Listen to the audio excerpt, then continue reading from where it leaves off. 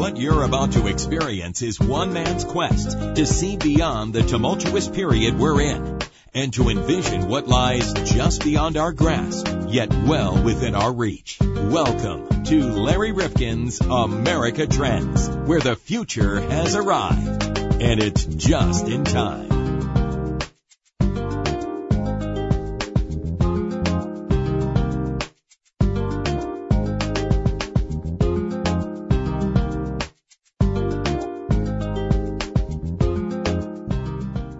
Welcome back to America Trends.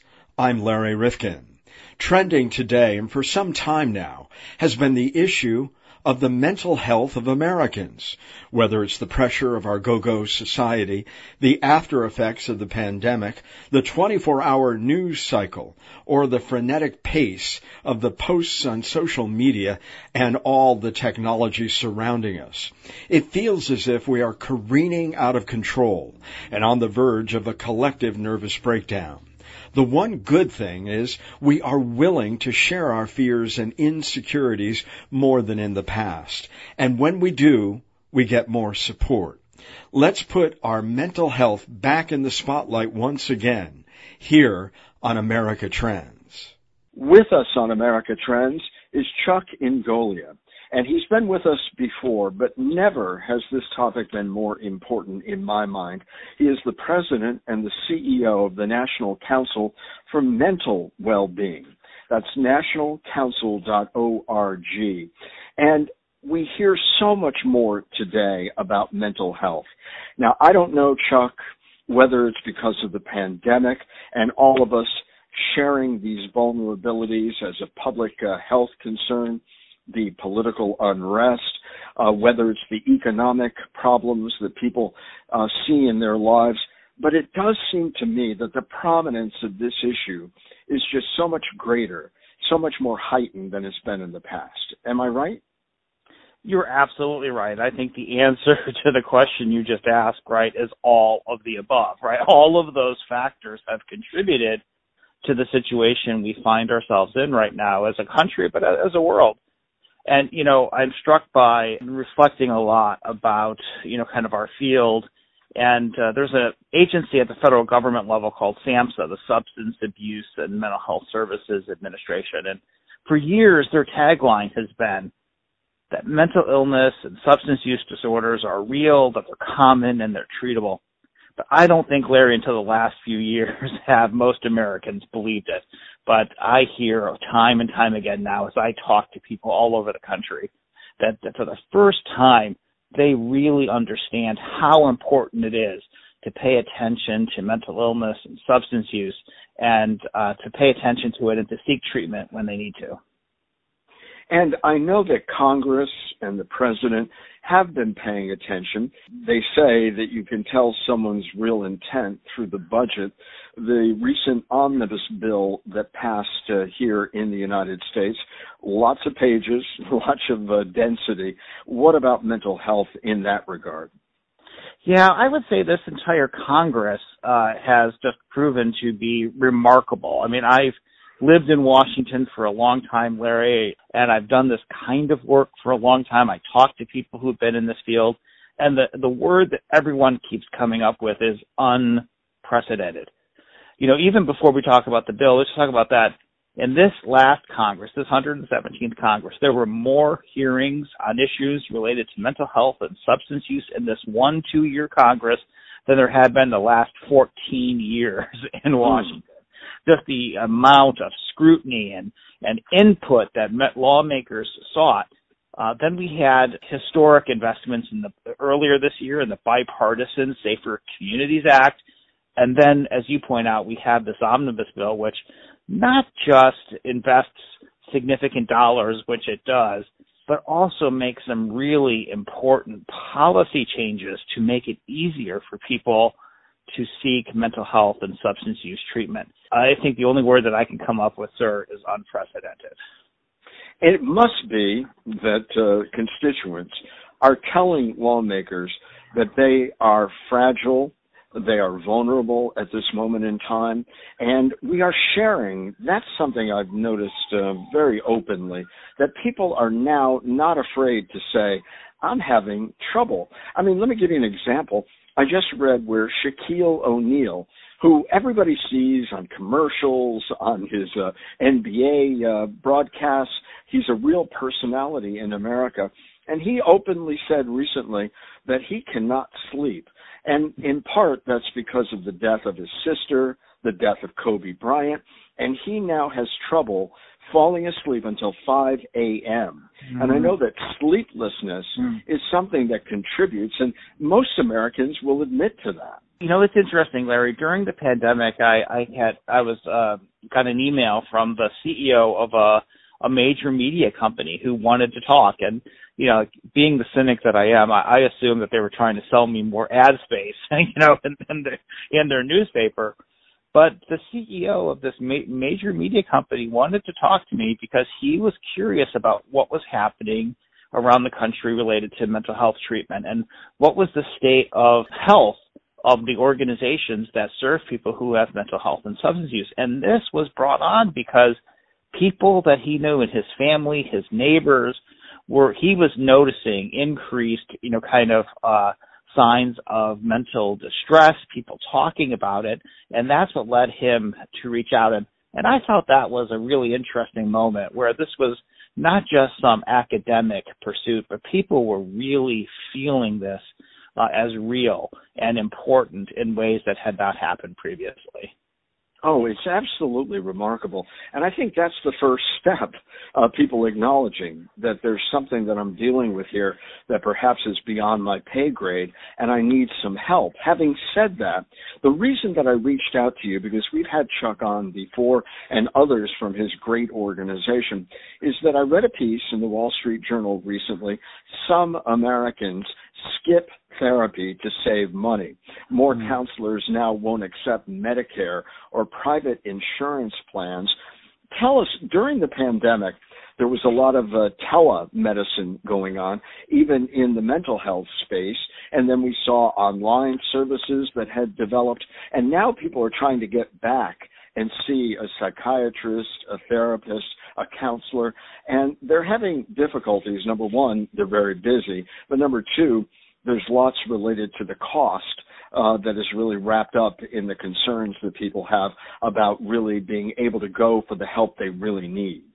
Yeah, Larry, so I'd say there's a couple different things that maybe I want to mention. First, in this country, I think, unfortunately, if you're middle class, your opportunity to seek and receive mental health and substance use treatment are really compromised. You know, we have a program designed for low-income people called Medicaid that offers low reimbursement rates, but there are lots of organizations like the ones who belong to my association who really are dedicated to serving that population. People with means can pay out of pocket cash, and I think a lot of therapists and psychiatrists know that, and they choose not to actively participate in insurance networks because they don't have to deal with the hassle. Now, sometimes depending on the kind of coverage that you have, you can get care and then get reimbursed for an out-of-network provider, but not everybody has that luxury, and I do think this is something really serious.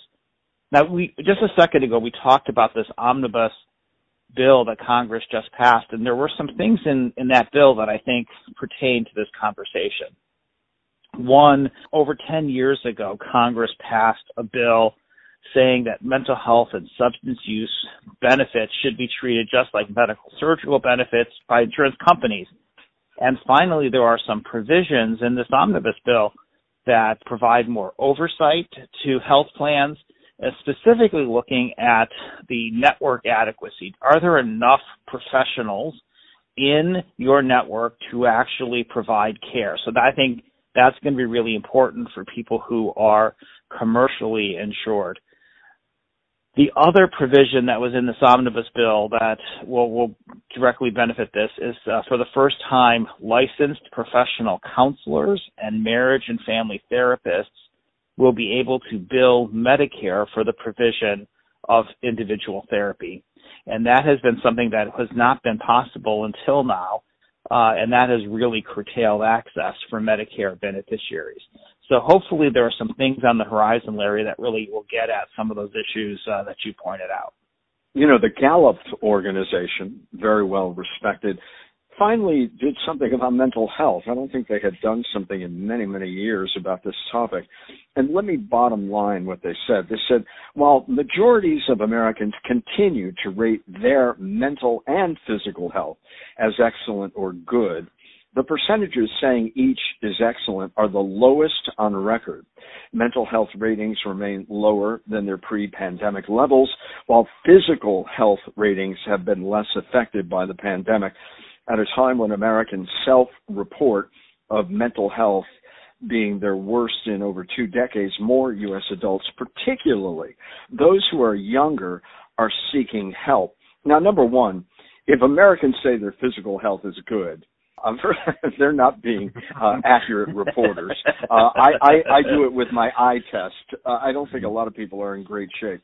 But having said that, with mental health, as much as younger people seemingly are less afraid to reach out or to share their concerns, and maybe it's in part because they have even growing and greater concerns thanks to social media, and I'd love your commentary on that. But the point being that we see them as some of the most distressed as it relates to their own mental health by virtue of the ideation of suicide, the actual attempts at suicide. We're all reading about this, and it is frightening what's going on. Yeah, wow, what a complex question. I think back to my own adolescence, right, and how troubling adolescence is in general, right? You're dealing with all of these complex feelings and emotions and trying to separate, figure out, what it means to be independent and all of those things. And, so many of us experienced bullying at school, but when I left school, I was away from that. But I noticed even with my own children, they don't ever really leave school, right? They're on all these group chats and they're looking at their social media constantly. And, they really get no break from all of that. And, there are some provisions that Congress has passed to take a look at this. There's a new technical assistance center that SAMHSA is standing up related to social media use and mental health, and some new investments in research in this area. But I do think this will be a place that we need to continue to try to understand what are the implications of social media for young people, and how can parents have conversations with their children about what's going on. I know this is something as a parent I don't know that I'm good at, but I know it's something that's really important. Now, some people I'm reading are now seeking health resources outside of traditional therapy. Of course, we have a lot of self-help books. We have podcasts, and we do a lot on mental health on America Trends, apps to use. What do you think of these new resources? If you think back to the topic we had a while ago, Larry, which is there are not enough therapists, we do have to think creatively about how we can, provide support to people. And certainly I think that different tools, online therapies, other kinds of things can be a good adjunct, right? Can be a good complement to treatment. I don't know if it's always going to be a substitute. I know as an employer, we have made the Calm app available to all of our employees, and I try to use it when I can, and listen, I don't know that we know for sure that these things are going to solve all of our problems, but people need different kinds of things to be centered and to be present and aware. And, I think probably no harm in trying some of these things. When we talk about young people, I just read another study that came out yesterday that emergency department visits and revisits in children's hospitals that are related to mental health are increasing rapidly, and not so really with physical. Between 2015 and 2020, mental health visits in pediatric emergency departments increased by about 8% annually, with about 13% of those patients revisiting within 6 months.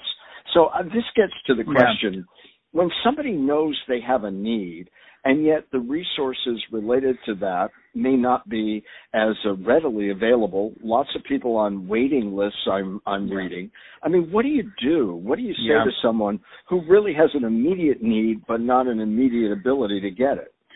Yeah, well, that's especially where some of these new tools might come into place. I know just right before the holiday, I had a conversation with a company that is providing online intensive treatment for young people, and I was particularly intrigued, just thinking about this issue, right? That there are lots of young people showing up at emergency rooms and no place for them to go, and so just trying to think about, could something like an intensive online treatment experience be helpful? And it's certainly the case, Larry. We do, as a country, need to examine the resources that we are providing for the treatment of young people and make some better investments.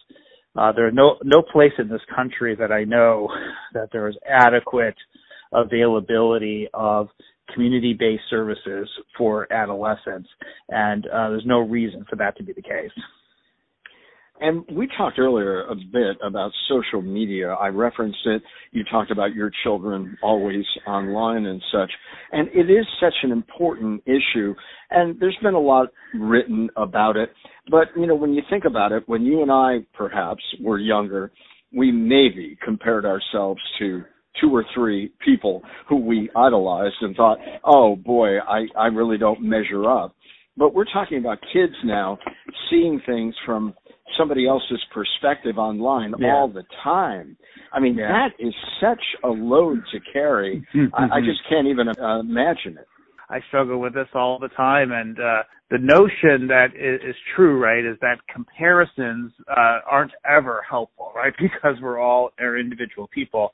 But so much is in our face right now, social media, about, the kinds of things that we should have or how we should look, et cetera. I'm very concerned about that myself. Now, let me ask you, the most common diagnoses among the mental health emergency department visits that we were talking about was suicidal ideation or self-harm. That was 28.7% of the patients. Mood disorders, 23.5%, anxiety disorders at 10.4%, and disruptive or impulse control disorders at 9.7%. Those are very different.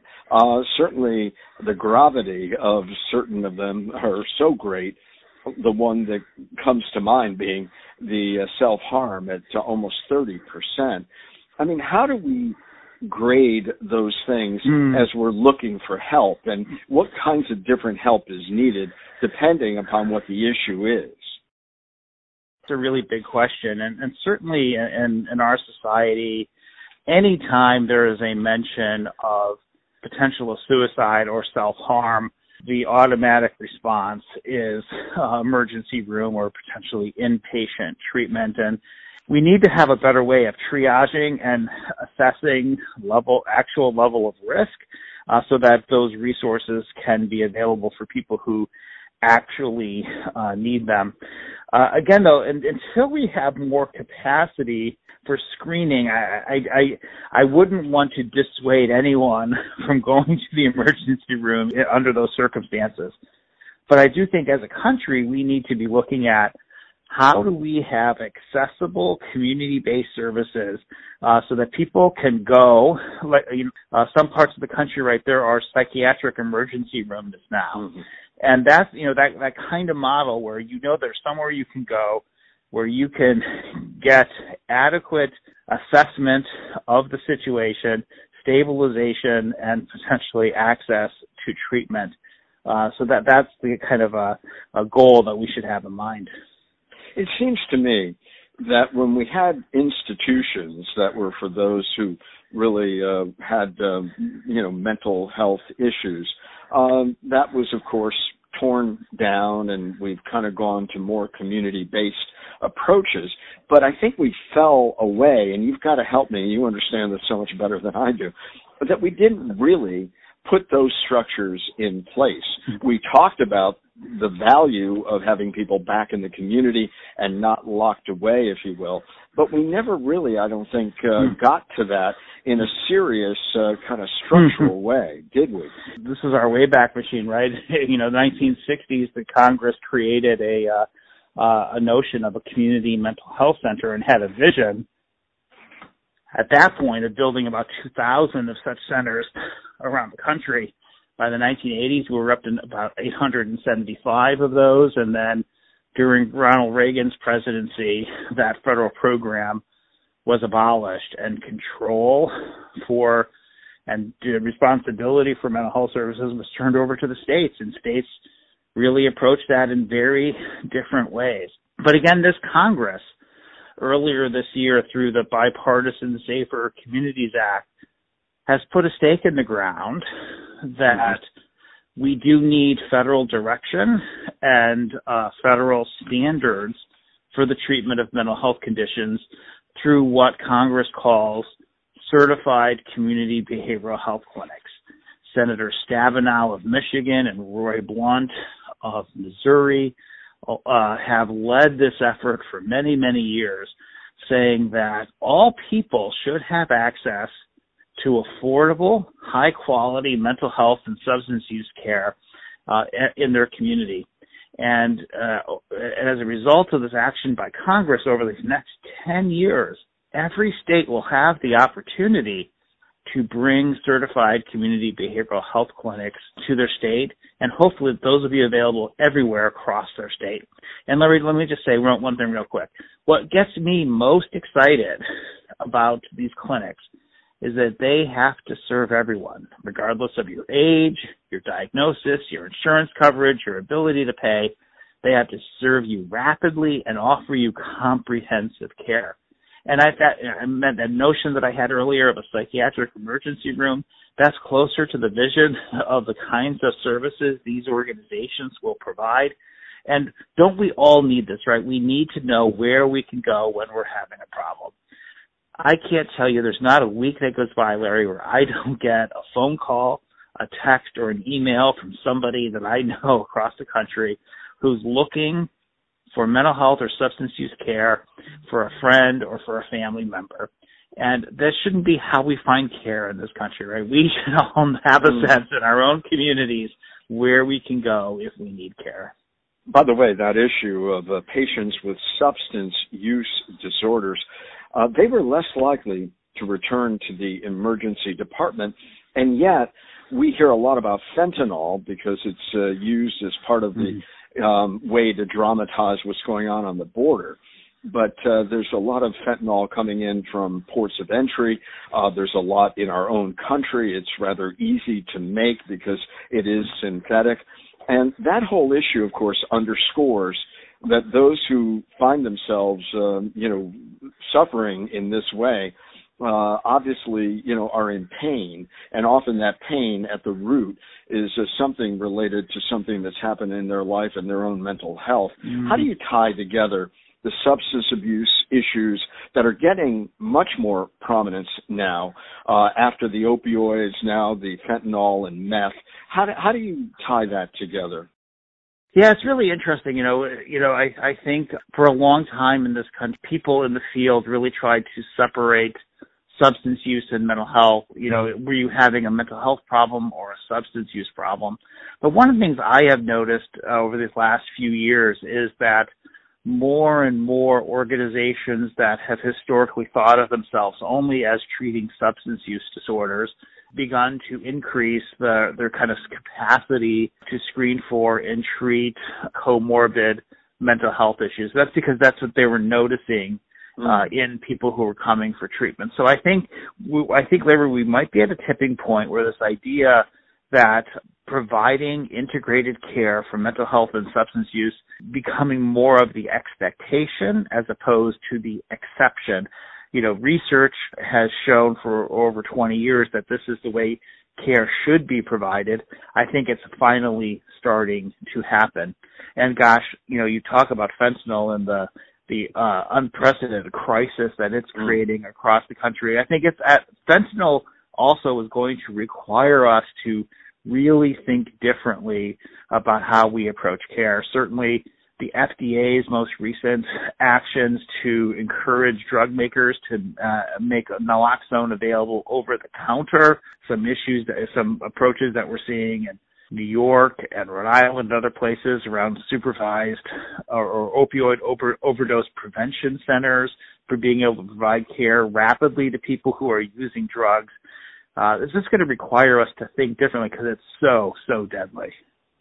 Let me take another issue that's much in the news and try to tie it together to the mental health issues that we as Americans clearly are facing, and that is with the unhoused. I've really dealt primarily with putting a roof over people's heads, and yet I had a guest on recently who said that's not the bevy of services alone that are needed. You need to deal with the underlying reason as to why somebody may be out on the streets, and that can be tied together to substance abuse and to mental health issues. How do you see the homeless crisis in relation to the issues we're dealing with? You know, we have a crisis, an affordability crisis in this country, right? Housing is just very, very expensive. For people who have a mental health or a substance use challenge, that can make holding a job certainly more complicated. Now, I'm a big fan of the housing first model, which says first thing you do is get people off the street and into a safe place to live. But absolutely, I agree also with the notion that you're saying here, which is that should be coupled with supportive interventions, whether that be a mental health or a substance use intervention, case management, other kinds of things to help that person be successful in that new housing arrangement. But certainly, you know, it is certainly hard to get mentally well or to be sober if you're unhoused. So, you know, being, you know, in safe environment is really, really important. But certainly we need to have that coupled with appropriate support services. We have just a few more things. I mean, you've touched on so many things during this conversation. As have you, Larry. Well, I'm really wondering about this new mental health hotline, 988. Do we have any numbers? Are people using it? Are they then being led to the appropriate places for care? What are you learning from that?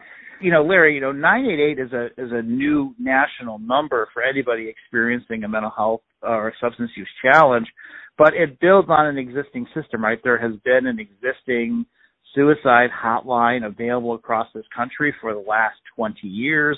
988 is, those three digits are just now the new way to access that. And so we have some historical numbers, right, about what has been the rate of calls to that lifeline crisis system, and how has that changed since 988 has happened. There was a huge spike right after 988 went live over the summer, about 100% increase in the number of calls.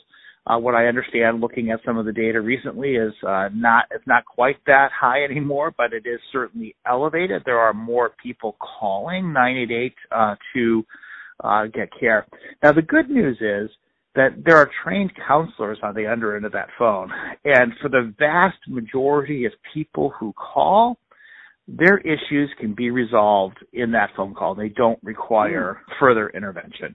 Logically, you're going to ask them, how many people get referred on. Right now, there's a lot of variability around the country depending on, can that 988 center connect people to mobile crisis or other kinds of interventions. There's a lot of variability there, but one of the issues that's come up a lot, which I think is worth talking about, is there is this fear that if you call 988, police will be sent, or that somehow there'll be some other kind of response against your will. That doesn't usually happen. The 988 does not have geolocation, so unless you tell them what your location is, they have no way of knowing what your location is.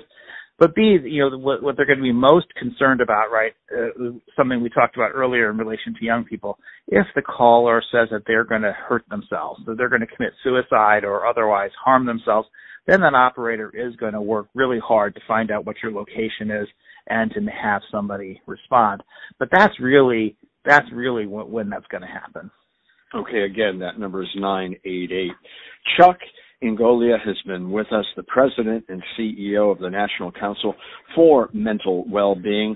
I said when we first spoke that program that you guys are so instrumental in, the mental health first aid, where we get to understand what we're seeing among friends and family and have better responses to people who are in some crisis is so valuable.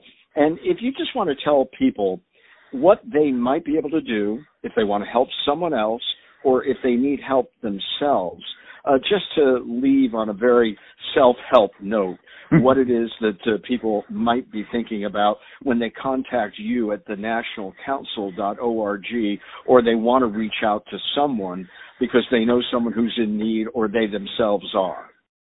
Yeah, so Larry, I think most importantly, if you yourself are in need of treatment or support, calling 988 is absolutely the right thing to do. If you want to find out how you can be better prepared to help people in your life, certainly I would encourage people to take a look at Mental Health First Aid and to perhaps consider taking that course. It's just going to give you a 5-step action plan that you could use should you encounter somebody who's having a mental health crisis, much like CPR does.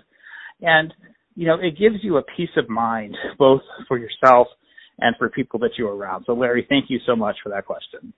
Oh, absolutely. And thank you for the wonderful work of the National Council for Mental Well-Being. Again, if you want to look them up, it is nationalcouncil.org. And I thank you for your time and your expertise today, Chuck. Always a pleasure. Thank you so much for the opportunity, Larry, and Happy New Year.